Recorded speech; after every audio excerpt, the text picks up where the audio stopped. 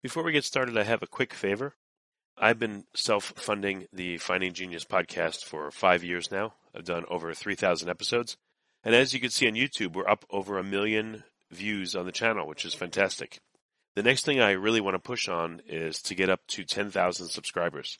Because once we do, we'll be able to put a donate button and we'll be able to solicit donations to help keep the podcast running and to also get the Finding Genius Foundation moving along.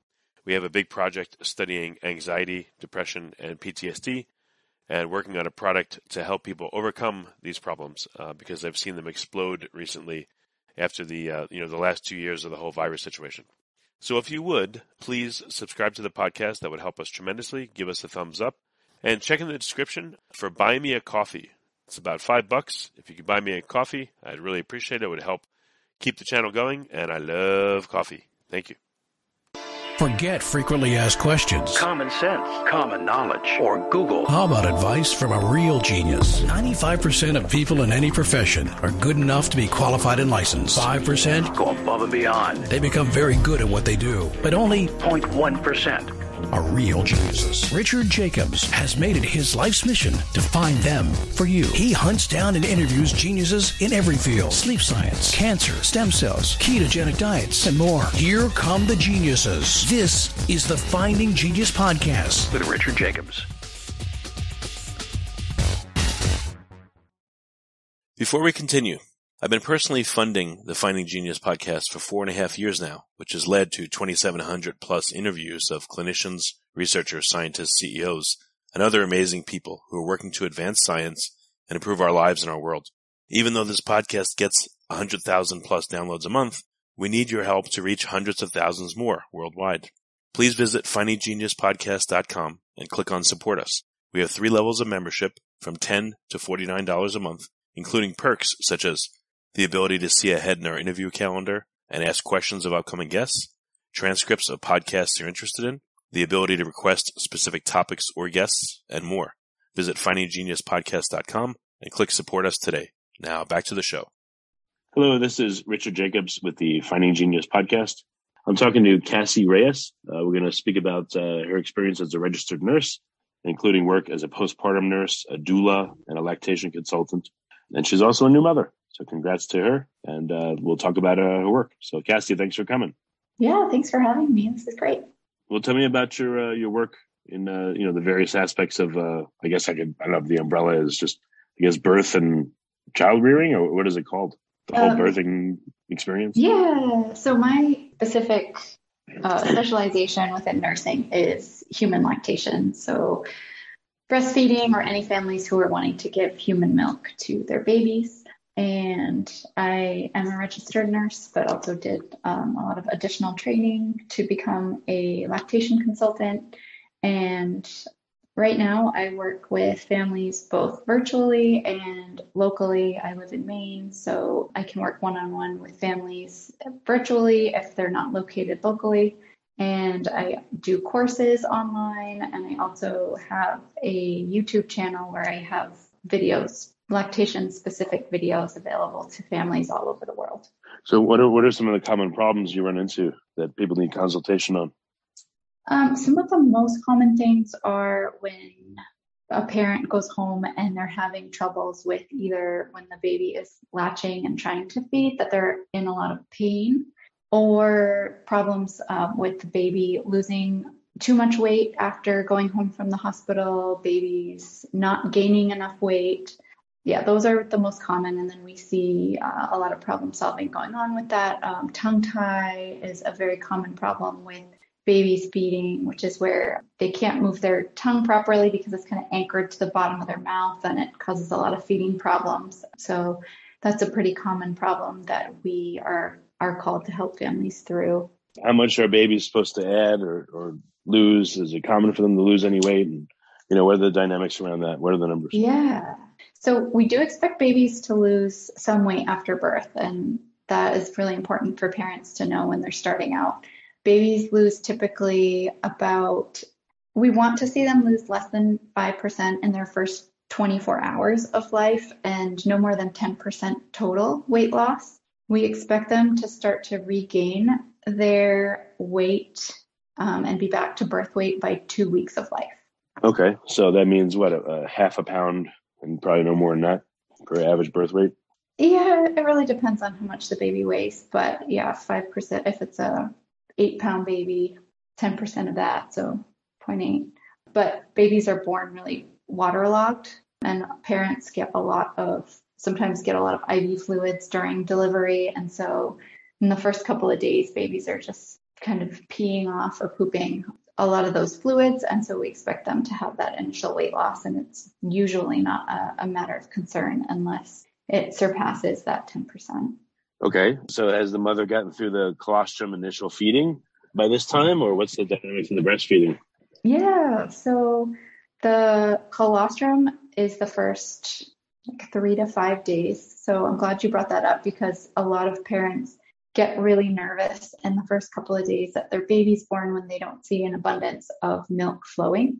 And it's really important for parents to know that it does take time for that abundance of milk to come in. It takes about 3 to 5 days where we're seeing that colostrum, which is a thick, sticky, for those of you who don't know what colostrum is, thick, sticky milk that helps coat the baby's stomach initially and gives them lots of good antibodies and protection and helps line their gut. Their stomachs are about the size of a grape when they're born, and within the first 3 to 5 days, as their stomach starts to expand, the parent's milk will start to come in more abundantly, and we'll start to see more of what parents are expecting it to look like when their milk is in. Okay, so is breastfeeding more difficult at the colostrum stage versus I don't know what you call the milk after that, but are there dynamics of breastfeeding, or is it harder at one stage or another? It can be really difficult in that colostrum phase because it's difficult for parents to trust that their baby is getting enough to eat. And that's where we see a lot of parents doubting their body, doubting that their baby is getting enough, and they may introduce a bottle of formula early on. It can also just be difficult because the parent and the baby are just learning how to do the proper latch, how to get the baby to feed. And the baby has to work extra hard to get that thick, sticky colostrum out. Whereas once the mature milk comes in and the parent and the baby have had a little bit more time to practice the latch, the mature milk comes in, baby's a little bit happier during the feeding, a little bit more satisfied. The parent's a little bit more confident because they're seeing the milk and hearing the gulps. So yeah, I would say the first couple of days is certainly the hardest to get through. And I always encourage parents, if you can get through the early days, it does get easier. So what is latching is when the baby, is it something that the parent feels like, oh, okay, now the milk is flowing, or, I don't know if, I guess you have breastfed, but what I haven't. Yeah. What does it feel like? I forgot to ask my wife, but what does it feel like when the baby is not latching versus latching? Is there a different feeling where you can tell, and what happens? Yeah. So when babies latch, we're basically just talking about how they're attaching to the breast tissue. We don't want to see a baby who's just latching to the tip of a nipple. That's going to cause a lot of pain. And what we're looking for is for the parent to not feel pain when baby is latched. It's called breastfeeding, chest feeding. It's not nipple feeding. We don't want to feel chomping or pain when the baby is latched. The parent should be feeling a strong pulling sensation because the baby should have taken in enough tissue to not just be chomping down on the tip of the nipple. So there is a common myth that feeding hurts, that you just have to kind of suffer through it in the beginning. And that is a misconception. If we're able to get a good deep latch and there's nothing else going on concerning with baby's anatomy, the parent shouldn't be feeling a lot of pain in the beginning. And it should just feel like that strong pulling. They might not feel the milk rushing down in the beginning, and they may never feel the milk rushing down, but just should be a relatively comfortable experience, especially after that first week or so. Yeah, I wouldn't want anyone chomping on my nipple. That would hurt. Yeah, right? Not fun. In terms of frequency of feeding, like I remember my wife was told feed every 4 hours, but then her pediatrician said, the baby's hungry, feed the baby. And that seemed to work better for her. But what recommendations do you see, which are helpful and not so helpful? Yeah, so we want to see an average of 8 to 12 feedings in a 24-hour period. That averages out to about every 2 to 3 hours, but just like your pediatrician said, which I'm happy that you had a pediatrician that gave you good advice, you don't have to make a baby wait to feed. So if a baby's showing hunger cues are when a baby might start like sticking out their tongue and moving their head side to side, sucking on their fingers or their fists, just like bobbing their head around when they're in the parent's arms, kind of looking for the nipple. Those are all hunger cues. And when we're seeing that, those are the early cues that let us know baby's hungry and we want to go ahead and offer them. We don't need to wait. We don't need to be timing it to like, oh, it hasn't been 2 to 3 hours yet, so you can't eat right now. Just on demand. We call that on demand feeding. That way we're meeting the baby's biological needs and following those early cues, because by the time a baby is crying, that's a later hunger cue. And they're going to be hangry at that point, and they're just not going to be patient and willing to work on that deep latch. So we might be more likely to see painful, shallow latching if we wait for the later hunger cues like crying. And babies do get more milk transfer when they have a deeper latch as well. So it's not just about comfort for the parent either. It's about how effective the baby is emptying the milk. So is the baby putting like the whole nipple and some of the areola in its mouth, or like what does a good latch look like? What is it in its mouth, and what is it sucking on? What parts? Yeah, so the areola, for those of you who don't know, the areola is a dark area around the nipple. And what we want to see is that the baby gets most of the areola in the mouth. Obviously, there are different size areolas, and if you have a larger areola, it might not be completely in the baby's mouth. But the nipple shouldn't land where the baby's hard palate is, towards the front of the mouth. The nipple should be touching back towards the back of the baby's mouth where the soft palate is. And therefore, the baby's lips would be up and over most of the parent's areola. The lips should be flanged out and looking like fish lips. And you wouldn't see it from the outside, but the baby's tongue should cup underneath the nipple. Instead of the gums kind of chomping down on the nipple, the tongue comes out and cups underneath to make that more comfortable. Oh, interesting. Yeah, I remember my wife used to say too that if her breast, I guess, was inflamed or the milk was stuck, that the baby was like the best breast pump in the world. You know, it beat any breast pump to get Yes. the ducts unclogged. Absolutely, yes.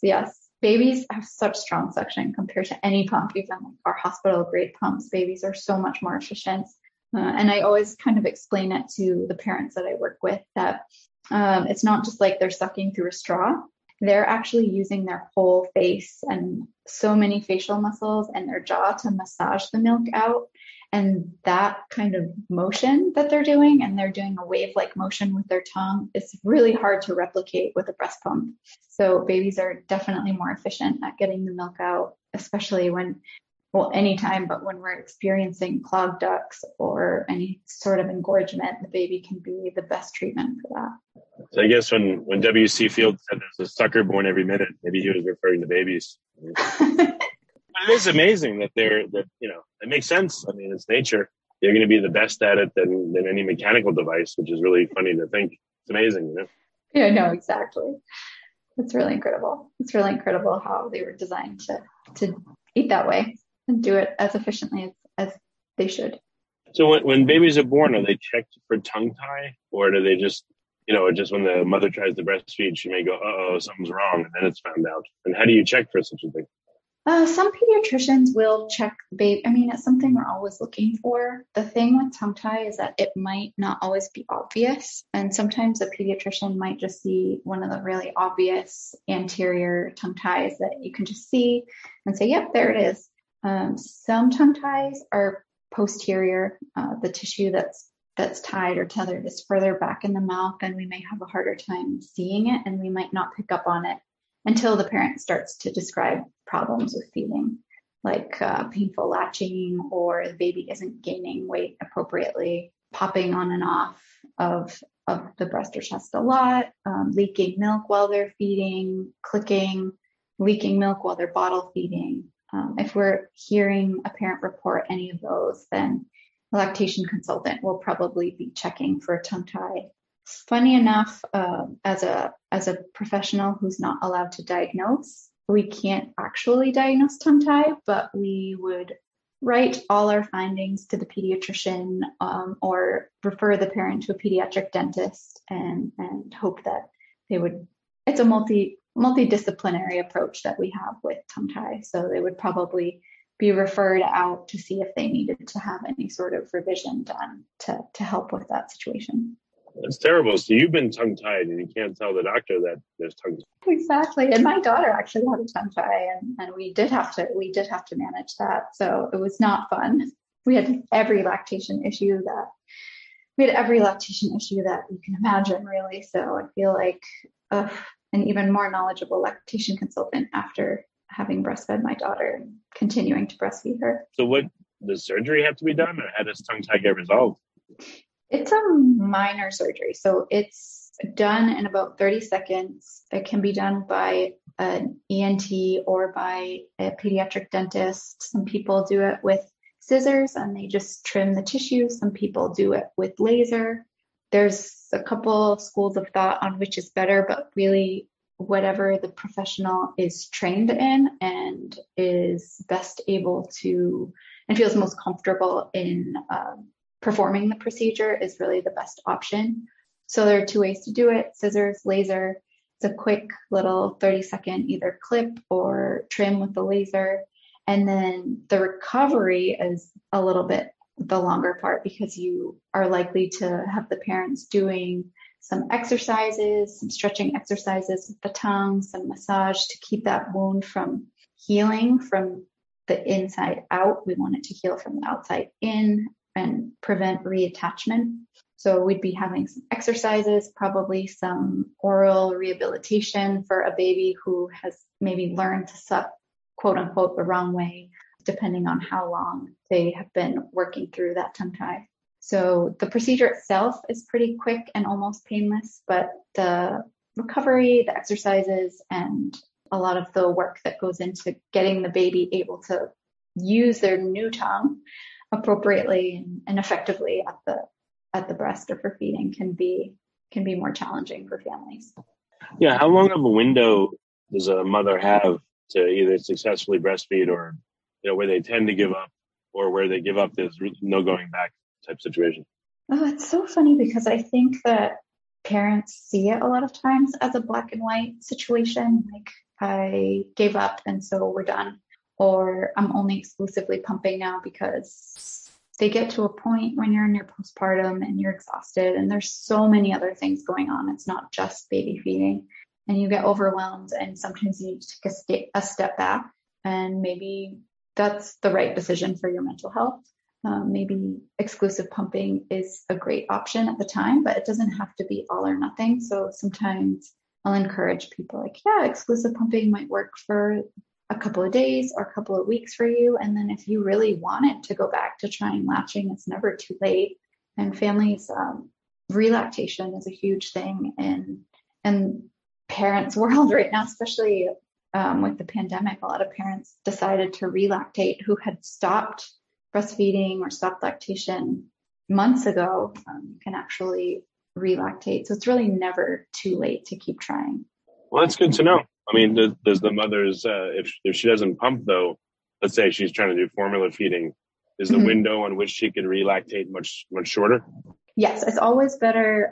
You would have a better rate of success if you had breastfed, if you had lactated. The longer you've lactated, for the more time that you've lactated in the past, you're going to have better luck. And that's a great point with the pumping. If you are offering formula and your goal is to offer human milk, you always want to be replacing any feeds that the baby would have been doing by stimulating the body with a pump, because our bodies work on a system of supply and demand. So every time that a baby or a pump is stimulating the body or the nipple, the brain is receiving signals to produce milk.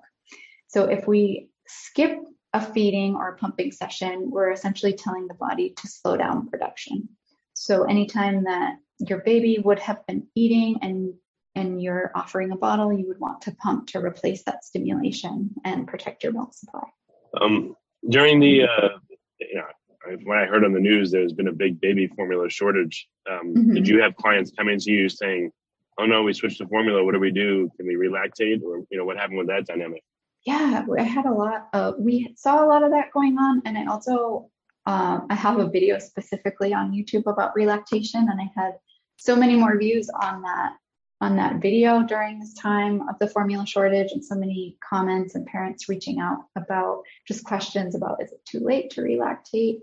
Yeah, there was a lot of interest in relactation during that. And also, I think another important thing that we in the lactation world have been trying to do, because the formula shortage is still ongoing, is encouraging parents who do intend to provide their babies with human milk is to take a class while they're still pregnant, so they know what to expect, so they set themselves up for success and know how to protect their milk supply if things don't go as they ideally wish it would go right after their baby's born. Because breastfeeding and lactation are natural, but they're not always easy, and a lot of people do face struggles in the beginning. So if they're able to take a class and set up more realistic expectations and just be more prepared for things, and protect their milk supply from the beginning, that's a really great way to hopefully support them through the potential of facing issues during the formula shortage. Yeah, what does that mean, protect their milk supply? It sounds like breastfeeding supply chain issues somehow. What does that mean? Yeah.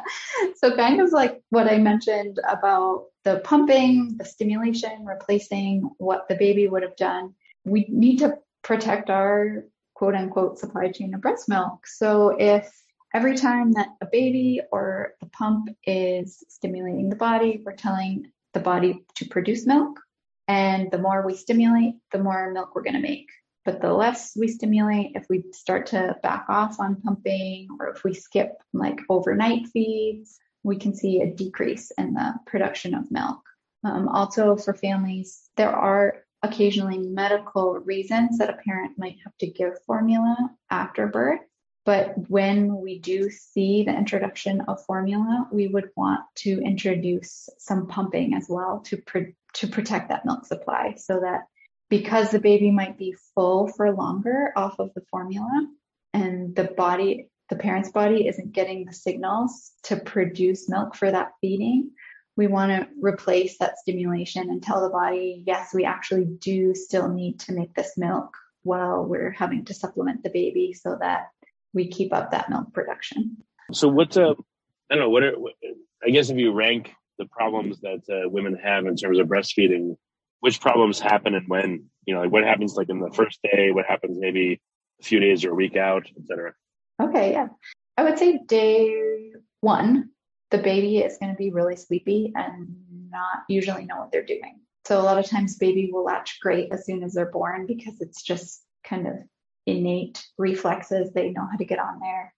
They eat. And then after that, like golden hour, which is when baby's first born, they do skin to skin. They might do some latching. After that first couple of hours, baby gets really sleepy for 24 hours, might not do great latching.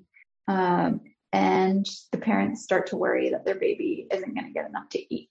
And so latching is probably the number one issue. Getting baby to latch at all is the number one issue for the first couple of days.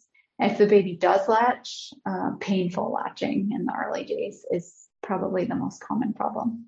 And then I would say around day 3 to 5, which is typically when parents leave the hospital if they have a hospital birth, and the milk starts to come in, the major issue that is faced is engorgement. So when the milk does come in, the parent might experience that the breast or chest is overly full, hard. The milk won't come out because everything's just too swollen.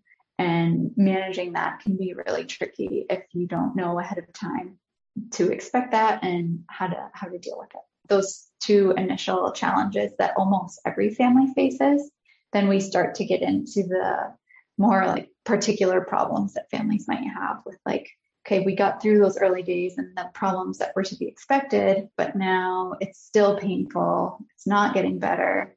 That's when we start to look at things like tongue tie, or we might start to see undersupply, oversupply, weight loss. Baby might get jaundice and be having more feeding issues. So that's when we start to see the more complex issues start to show up.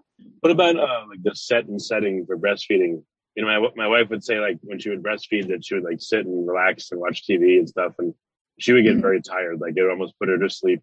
I guess oxytocin was being released or something. Yep. What's important about the set and setting so people can successfully breastfeed? Obviously, if they're stressed, I would think the baby's going to feel it and not want to latch. So what do they do? Yeah. So relaxing as much as possible, setting up a place at home where you feel comfortable. And some people feel more comfortable if they're alone in the nursery. Some people feel more comfortable in the living room surrounded by family. So however you feel the most comfortable. Some people find that having a baby blanket near them and having the smell of the baby and having pictures of their baby around, being in a dark room, just anything that can relax them helps with the milk letdown, which is the reflex that we have that our milk goes from the back of the breast where it's made towards the nipple. Just relaxation helps with, like you said, that oxytocin release. Oxytocin is the hormone responsible for milk ejection, so milk being released from the body. And it's also known as the love hormone. So when we are having that oxytocin release, we're both having that bonding experience with our baby, and that bonding hormone also in turn releases the milk and allows for more flow and more successful feeding or pumping if you're pumping. So do women feel like a fullness against their chest and then the milk fullness feeling moves forward as the letdown occurs? Is that what happens? It's a little bit different for everyone, but some people do feel fullness. Some people feel tingling. Some people it can feel almost painful in the beginning, and some people don't feel they're let down at all. So it's very individual, but those are sort of the ways that people have explained it, like a tingling, a fullness, and some people just don't feel anything, but you may hear that the baby is just swallowing more frequently, and you'll know that you're having a letdown, or you may notice that you're leaking on the other side when the baby's latched on one side. Yeah, I think I remember one of my kids, like their mouth would move very fast for a few seconds, then it would stop. And then it would move very fast, stop. They would do like interesting things, but sometimes they would like squirm around and almost like go upside down and wriggle all over the place. Oh my gosh, yes, the gymnastics. We're at that phase now. The gymnastics start when they're like 5 months and above. There's like squirming and trying to turn upside down while they're feeding. So wait, why do you think that is? Is that a good sign that they're just relaxed, or is it they're bored, or what do you think it is? Just developmentally, they're so interested in everything going on around them that like even just someone walking into the room and talking will distract them, like, whip around and see what's going on. Like they want to know everything. Developmentally, they're taking everything in at that point. So a distracted child can make it difficult too. So for older babies, it can be really good to go to that dark room or to go to the nursery where there are less distractions and just have a quiet space where we can focus on feeding and then go back to all the fun things happening with the rest of the family. Okay, that makes sense. Yeah. So how long until someone's like quote unquote out of the woods? Do most of the problems happen in the first week or so, or what's the window? I think generally most of the issues happen in the first couple of weeks. In general, I think if people can survive that first couple of weeks, it does get easier after that. In my case, it took 4 months. That's very unusual. It can take a long time if you're working through complex things like tongue tie, like we were.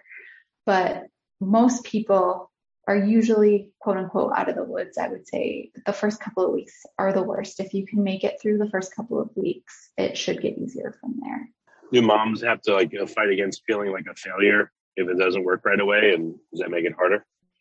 It's really hard because I feel like this topic is so emotional for parents because it's just the way you feed your baby and you're so worried and all you want to do is know that your baby's being fed and being nourished. And it's also, you may have set these really high expectations for yourself to be an exclusive breastfeeder or give your child exclusively human milk. And a lot of times parents feel like a failure when they do have to give formula or when they do have to do some pumping or be an exclusive pumper because their baby just can't latch. So there is that factor where parents feel very guilty about any deviation from their ideal plan for feeding their baby. And my goal as a lactation consultant is just to help them reach their goals, but feel confident in when the road has to change, make a decision that works for their family and feel good and relaxed and confident about that. Like, we tried everything we could. We can always come back to this, but right now, this is what your baby needs to be fed, and how can we deviate a little bit right now, but get you where you want it to be with your goals in the long run. Okay. Does anyone pump and mix in, pumped milk with formula? I don't know if I've ever heard of that, but that would be a way, I guess, of still, giving the baby of you and also good nutrition. But if it has to do formula, it has to do it. But you can, I guess, mix the two or bulk it up. Does anyone do that? Yeah, so it's actually not recommended to mix the two in the same bottle, because if there is human milk available, we want to make sure that the baby gets all of that.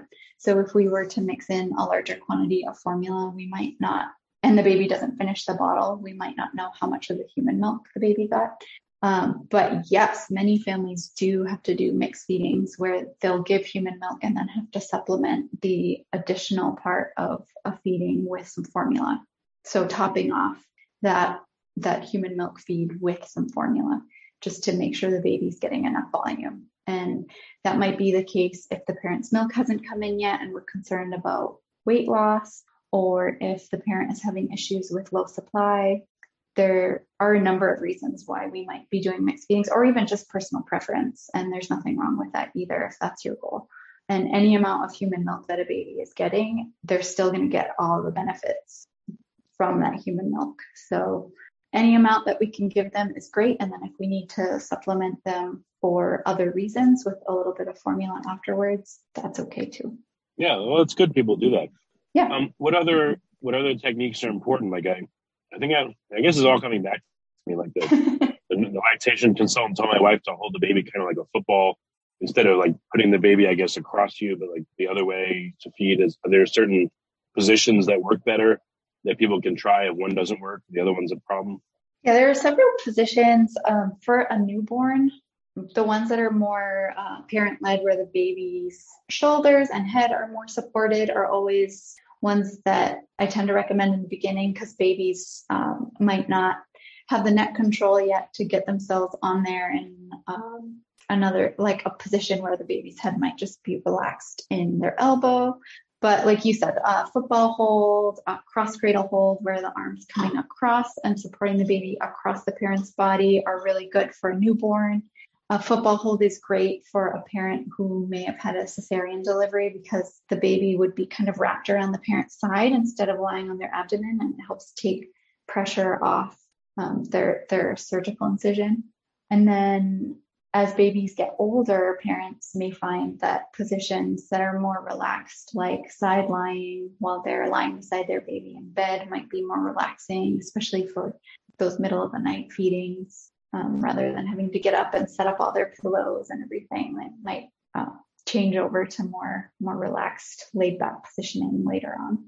And what about the length of time that someone breastfeeds? Doctors I've heard give recommendations, but as a lactation consultant, can you give it? Or just in general, what is your, as long as they can, or what are your recommendations? So the initial recommendation is that babies don't need anything other than milk for the first 6 months of life. So babies don't need to be getting any water. Water has empty calories. So if a baby's stomach is full of water, they're not going to drink milk and get the calories that they need. So babies only need milk and no supplemental water or food for the first 6 months. And then as of last Monday, the World Health Organization and the American Academy of Pediatrics are more on the same page now, of saying that first 6 months should be exclusively human milk if possible, and then continued lactation up until 2 years, and beyond 2 years as mutually desired by both the parent and the baby. So prior to last week, the American Academy of Pediatrics had been saying up to 1 year, and now they've come up to 2 years and are more in line with the World Health Organization, which is That's good. Great. It's great. Yeah, it's great for us because at least here in the U.S., because we're working with pediatricians, and if they're recommending that parents maybe stop lactation after a year, it was kind of conflicting information with what the WHO was recommending. So now hopefully as that trickles down, we'll have more uniform advice being given by pediatricians. Yeah. What about a woman's breastfeeding and then she becomes pregnant again? I guess the old wisdom was stop, but I've seen some people continue. What are your thoughts around that?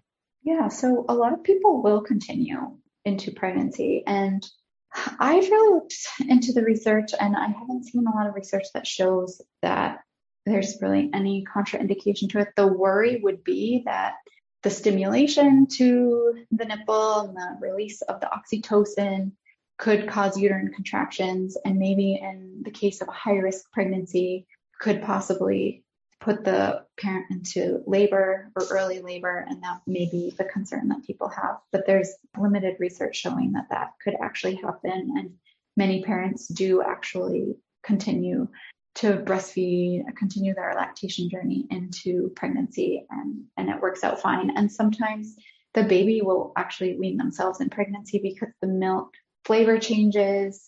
Sometimes the quantity of milk starts to go down throughout the pregnancy. So sometimes weaning just happens naturally during pregnancy. And my wife said she saw this lady in the hospital where she had a 1.5-year-old and a newborn, and they were both, well, it wasn't a newborn. They were both feeding. Yeah, it was close to a newborn. And they were fighting over one was on one was on the other boob, and their hands were like fighting. They were like pushing each other away, which was hilarious. Oh they were both God. feeding, which is hilarious. That's so funny. That's wild. Yeah, I mean, we call that tandem feeding. So when sometimes the baby who was feeding during the pregnancy, even if they weaned maybe midway through the pregnancy, may come back and want to continue feeding once their sibling is born. And that's fine too. The only thing we recommend is that the newborn gets like first dibs so that they're getting all their calories and their nutritional needs met prior to feeding the older child. Yeah. Are there, I don't know if it's legal or not, but are there breast milk banks, or is that still not legal? Yeah, there are. And that has been a really great response during the formula shortage, is that a lot of parents who have a surplus of human milk have been really interested in donating. So yeah, there's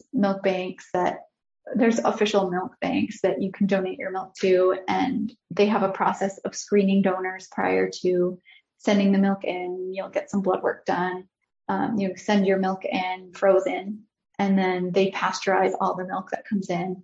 And so it's very safe. And then that is a great way for parents who have a surplus of milk or want to help families who maybe are facing the formula shortage, or a lot of that donated milk goes to babies who are medically complex babies, maybe like in the neonatal ICU, would receive human milk because it's really good nutrition for those babies and can really help them get better faster. So. Well, good. In conclusion, what are some good resources for women that are expecting? Obviously, I guess they should do this in advance of them giving birth and being like, oh, I got to figure this out in the moment. But what are some recommendations and resources you have? Yeah, so I would just find a class to take. There are several classes available. I have a prenatal class that is available on my website, cassiereyes.com. If people are looking for a prenatal class to take, I would also recommend that people just locate a lactation consultant who is near them. So that's something you can do to prepare, because you may want to do a prenatal consult with them so that they can identify any possible challenges that you might have anatomy-wise or just based on your medical history prior to giving birth. So you're ready for those challenges. And then you can see them after your baby's born and just already have their number and have a visit lined up once your baby's born to help you through those days, like working through engorgement or painful latching or any other issues that might come up. You don't have to have issues or problems already to start working with a lactation consultant. So just finding a lactation consultant near you. I work with a great company called the Lactation Network, which does help get visits covered through insurance for families who are based in the US. And that could be an option if people are interested in getting visits covered through insurance. And are you able to do like a paid online program? Could you offer such a thing, or you're only able to advise like in your state, or what does it look like? Yeah, my certification is actually an international certification, so I can advise and I can work with families basically anywhere virtually. And actually, the course that I have available is self-paced online, but we have weekly meetings where people can get on with me and ask any questions that they have come up as they're working through the program. Well, that's great. Yeah. So, Cassie, where can people go to find out more about you and your work and engage with you if you have the time and space? Where can they go? Yeah, absolutely. So I think the best place to find everything is my website, so CassieReyes.com, and then my YouTube channel is Cassie Reyes, but the videos are also linked at my website. So either place on the website, they can also request visits. So if someone were to want to work with me virtually, or if they're local to Maine, they could do a consult with me. There's all the forms on there to request a visit, and I'd be more than happy to hear from people. And yeah, I think the best place is CassieReyes.com. Okay, and it's KASSI and then REYES, right? Yes. Absolutely. Okay, great. Cassie, thanks so much for coming on the podcast. I appreciate it. Yeah, thank you so much for the invitation. This was great. If you like this podcast, please click the link in the description to subscribe and review us on iTunes. You've been listening to the Finding Genius podcast with Richard Jacobs. If you like what you hear, be sure to review and subscribe to the Finding Genius podcast on iTunes or wherever you listen to podcasts. And want to be smarter than everybody else? Become a premium member at findinggeniuspodcast.com. This podcast is for information only. No advice of any kind is being given. Any action you take or don't take as a result of listening is your sole responsibility. Consult professionals when advice is needed.